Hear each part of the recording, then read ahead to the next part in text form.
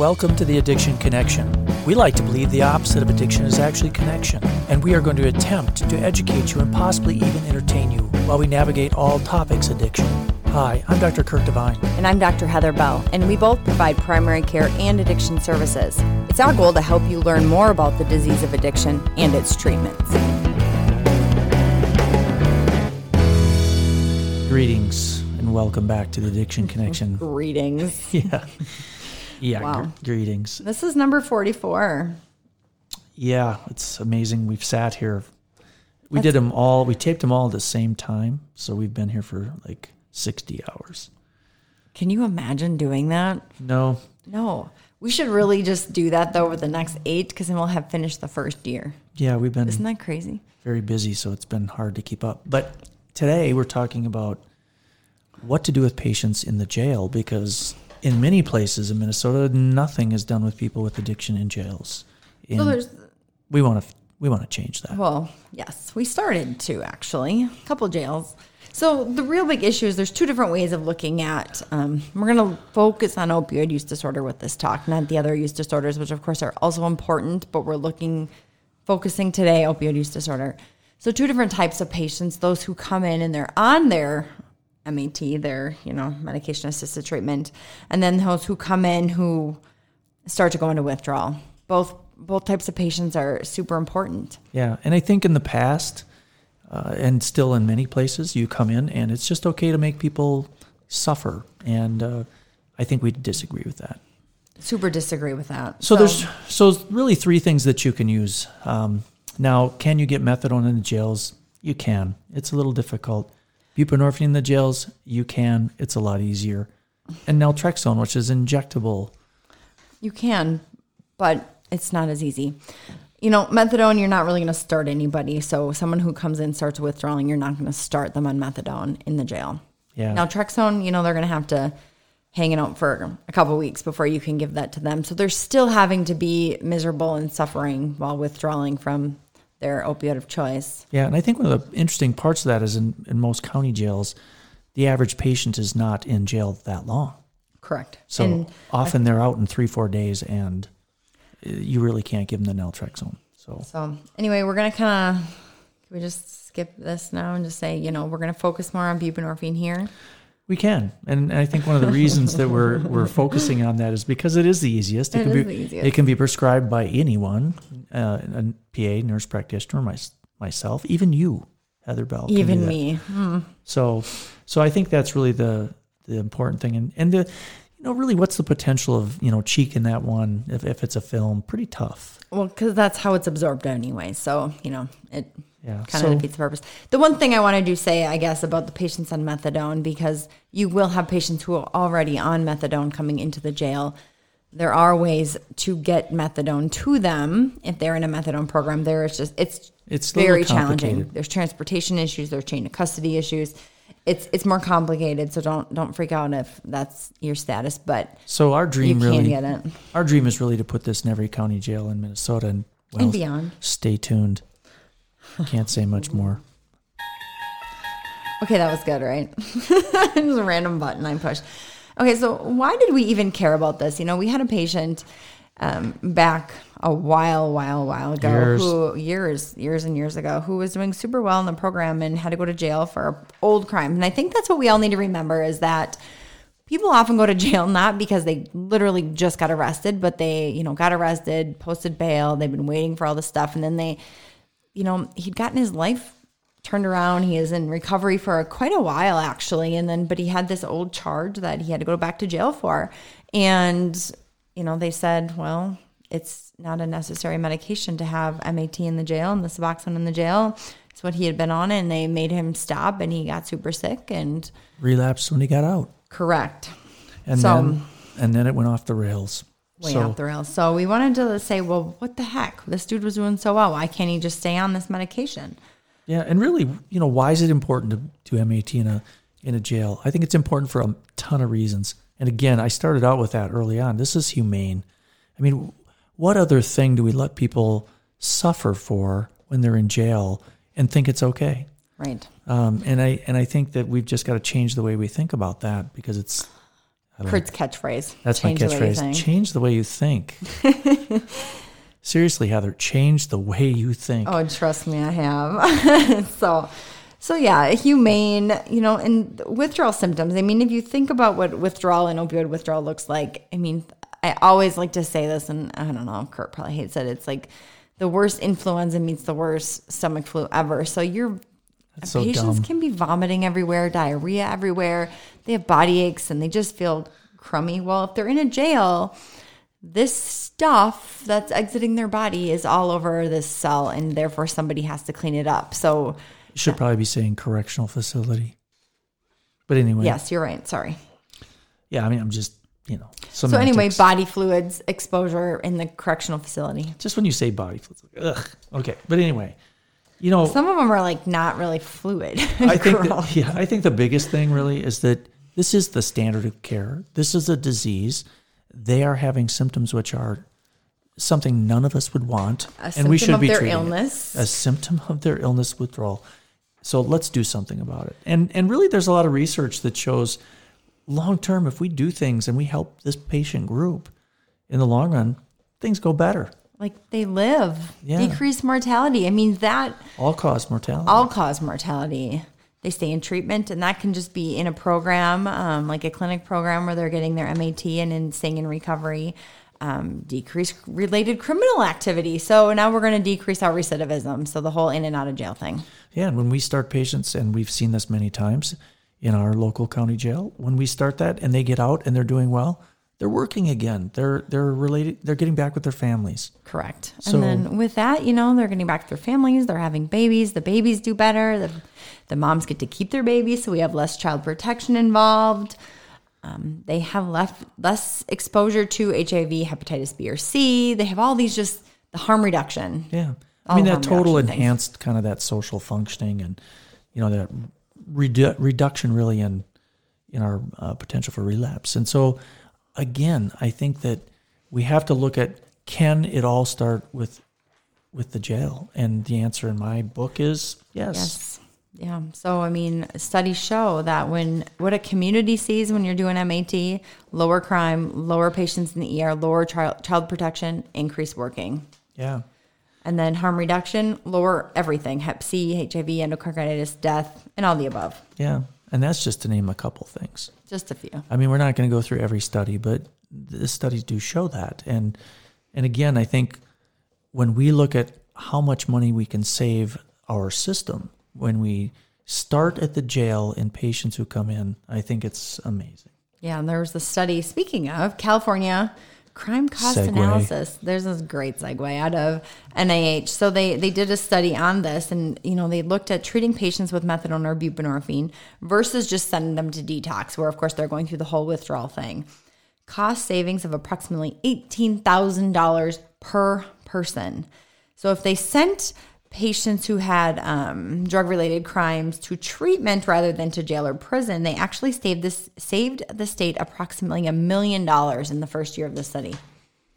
I'd say that's pretty much proof. I was like, we're going to be silent for a second. Yeah, it's like... No words. Done. It's a lot of cash. I only want 10% of that. Yeah. So the risk of death from overdose actually, of course, and this has been well documented when coming out of jail or prison, is so high, hundreds of times higher in that first 2 weeks than the average person without OUD. So this is a very dangerous time. And I mean, that's all directly related to science and tolerance and all of that. And yeah.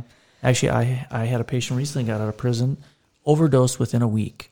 Well, and if you think about it, I mean, yeah, they make it through the worst of their withdrawal. So first of all, you're doing something inhumane by not giving them that MAT when they're starting their withdrawal.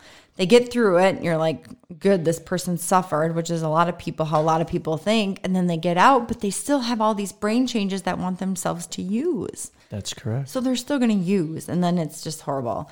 And then there's always this question of, well, if you're giving them MAT or if you're forcing them to go to treatment rather than their choice to go, it's not going to be as good. When actually there's been a lot of studies now that show that even through the NIH studies that outcomes are just as good, if not better, even if it's involuntary. Yeah, they're making you go. You actually do just as well as if you'd wanted to go anyway. It's like your mom making you go to church. Okay, it's not exactly the same. But wow. Yeah, and then you become a priest. I didn't. I was just gonna say, anyway, back to the talk. Yeah, back to the talk. I digressed. So really, what are the most important things for this long-term decreased deaths? And really it's about retention in programs. And when we look at especially patients coming out of the correctional system, to get them in a program right away, again, all-cause mortality is much lower with methadone and with buprenorphine. So it's getting them in and it's retaining them.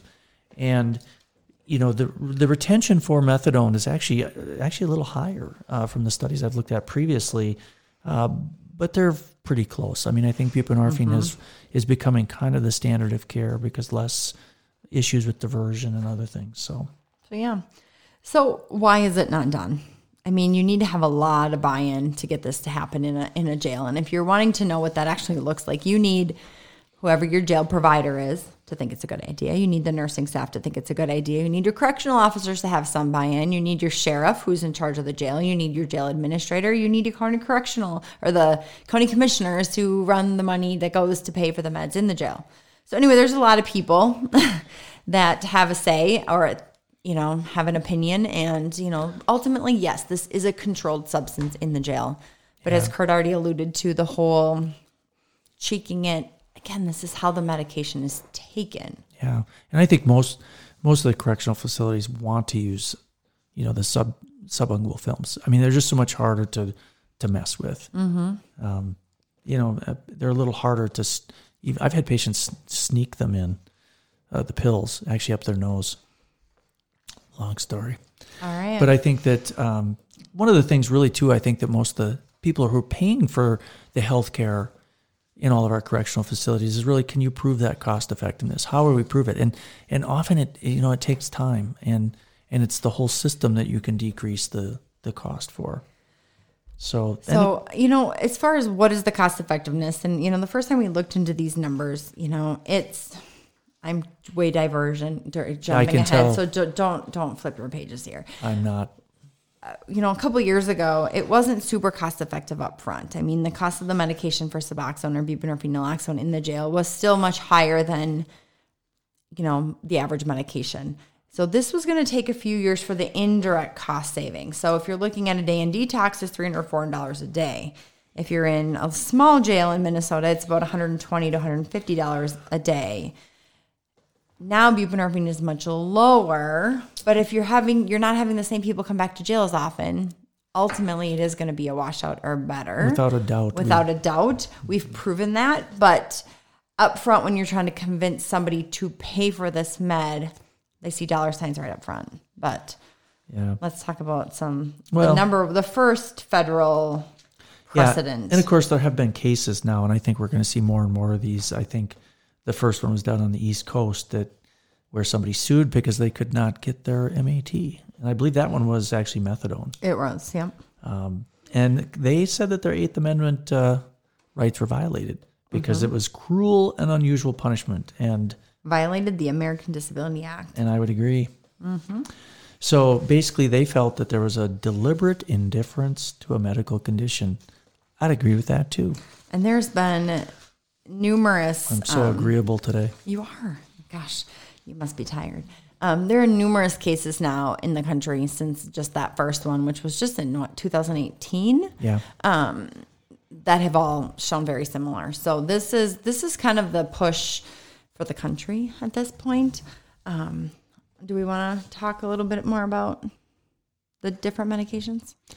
We touched on them a little bit, but... I think we touched on them. I'm not sure that we need to kind of go through each one. I think that, again, for us as addiction doctors and family doctors, really our ability to give somebody methadone in a jail is zero. And, most of the jail physicians, nurse practitioners do not have the ability to give methadone, except you could give it for pain if somebody was already on it for pain.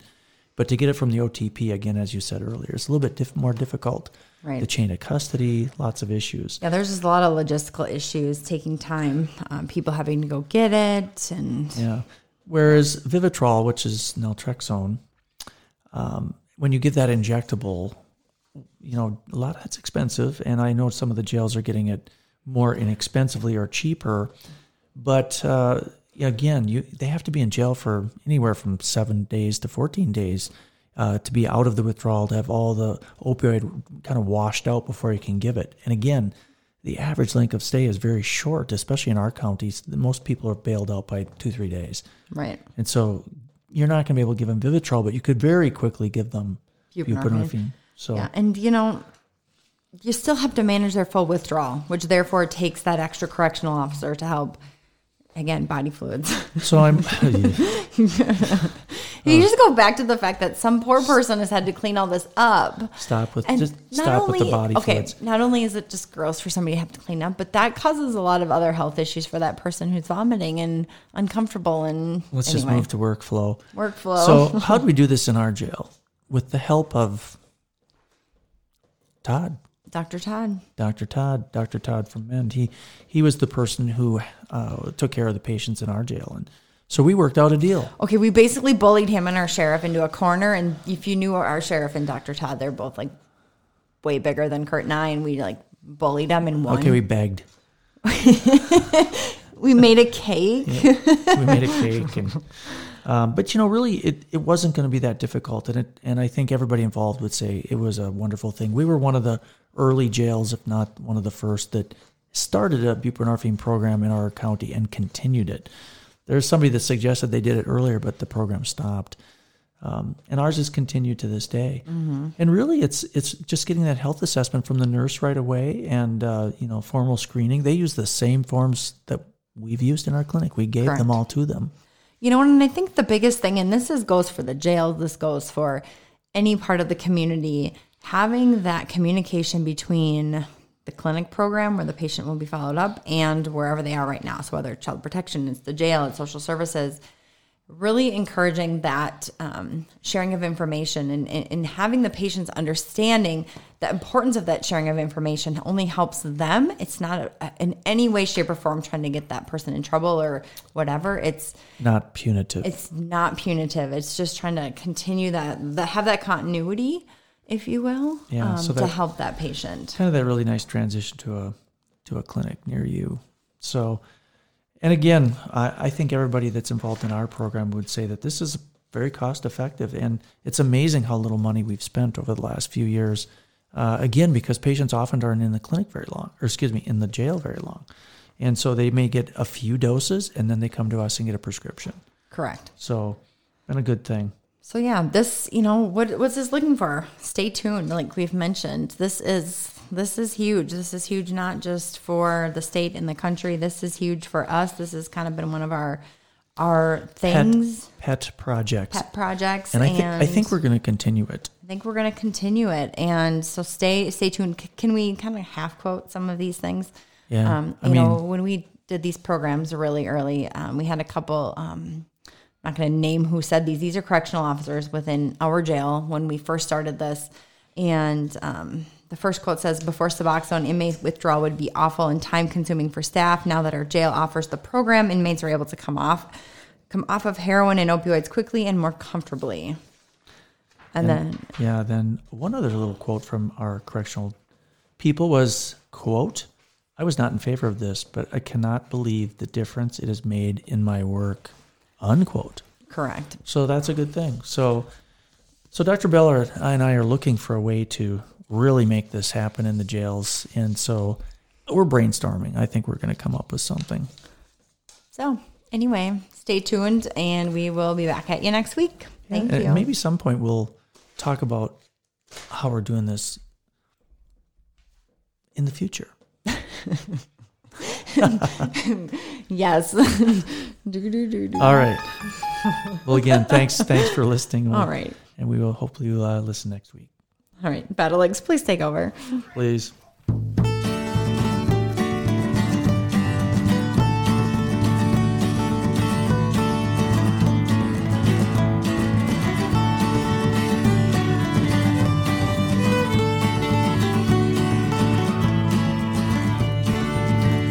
Fare thee well to you, my own true love. There were many fare thee well.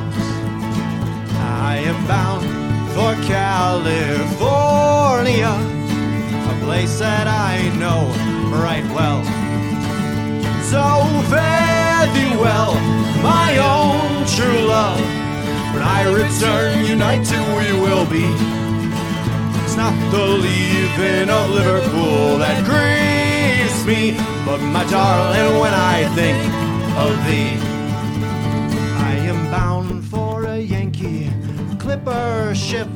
Davy Crockett is her name, and her captain's name is Burgess, and they say it's a floating hell. So fare thee well, my own true love. When I return, united we will be. It's not the leaving of Liverpool that grieves me, but my darling, when I think of thee. Oh, I sailed with Burgess once before, and I think I know him quite well. If a man's a sailor, he will get along. If he's not, then he's sure to tell. So fare thee well, my own true love. When I return, united we will be. It's not the leaving of Liverpool that grieves me, but my darling, when I think of thee. Oh, the sun is on the harbor, love, and I wish that I could remain, for I know that it will be a long, long time before I see you again. So fare thee well, my own true love. When I return, united we will be. It's not the leaving of Liverpool that grieves me, but my darling, when I think of thee. So fare thee well, my own true love. When I return, united we will be. It's not the leaving of Liverpool that grieves me, but my darling, when I think of thee.